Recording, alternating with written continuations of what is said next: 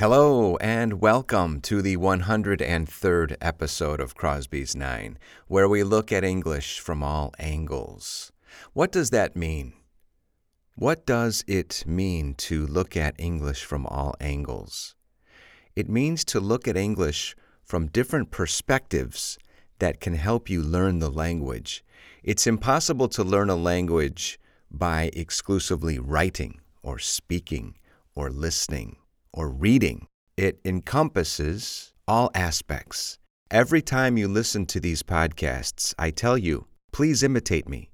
It's a great way to speak because you are shaping your lips, you are moving your mouth in the right way to properly pronounce these words, and you are incorporating new words into your vocabulary. Today I wanted to look a little bit at the concept of the word match. When I say match, what do you think of?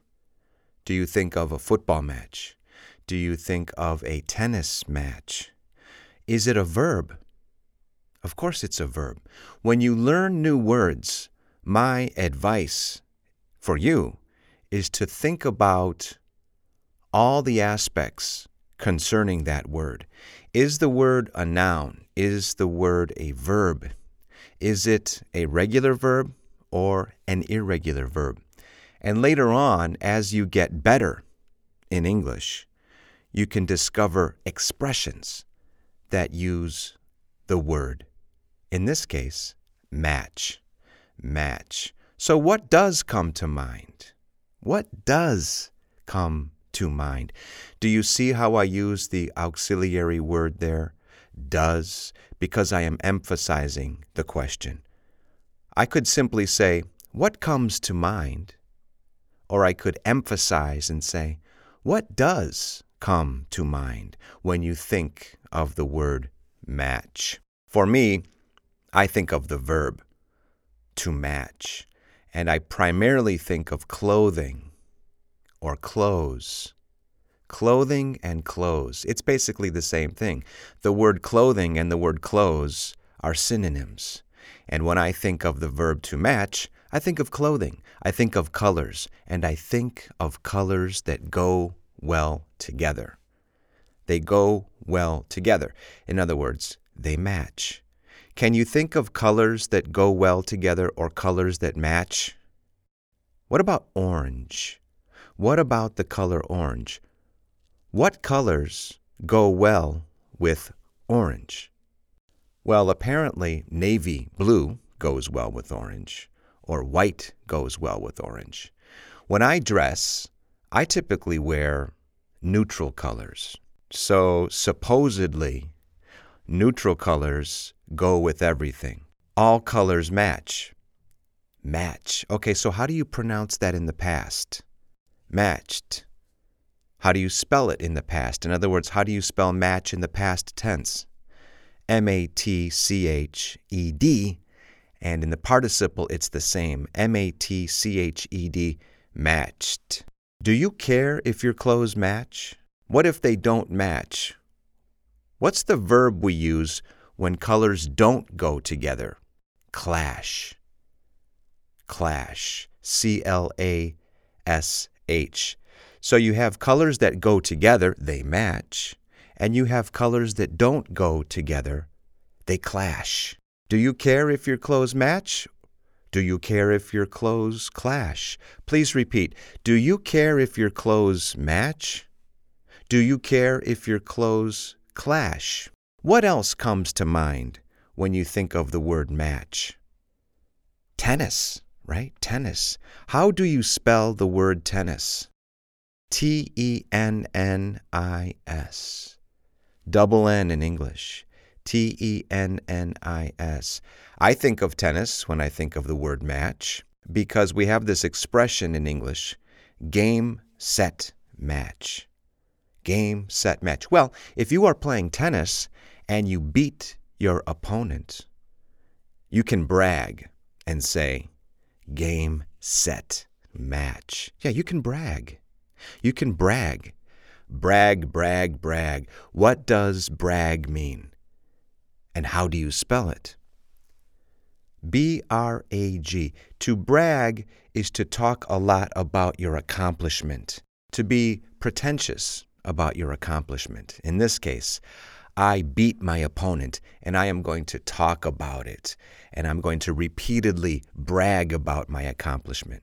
I am going to be a little pretentious about my accomplishment. Ha-ha, I have beaten you.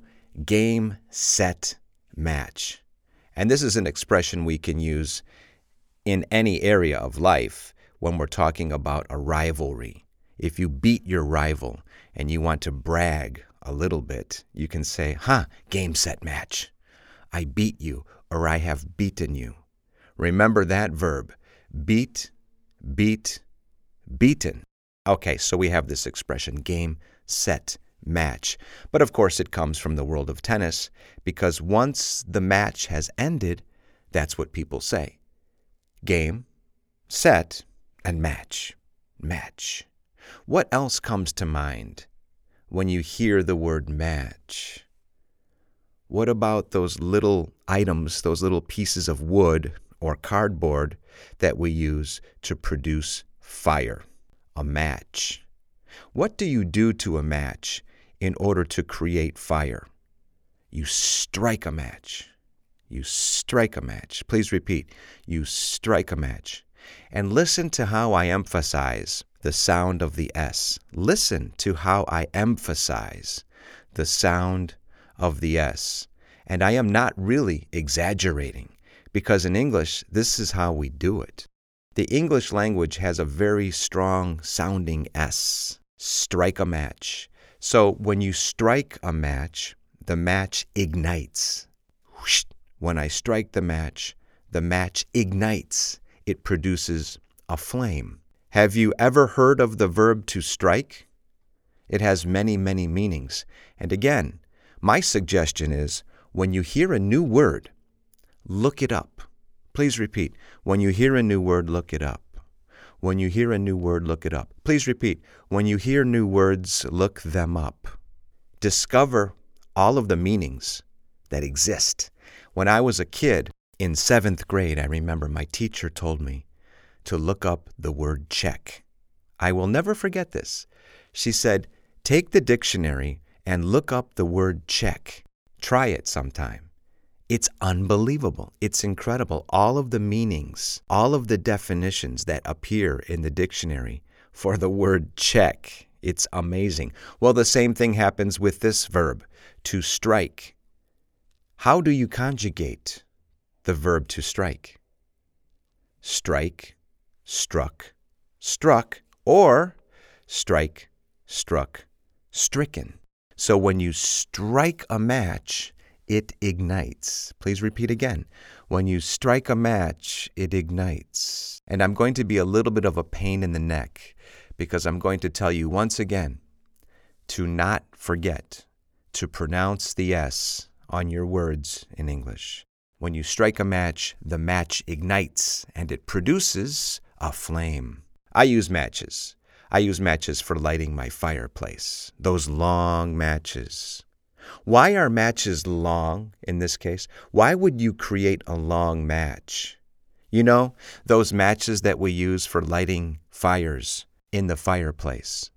Well, a long match doesn't go out as quickly as a short match. Please repeat. A long match doesn't go out as quickly as a short match. In other words, the fact that the match is long means that the flame burns longer, and so the match doesn't go out as quickly as a short match.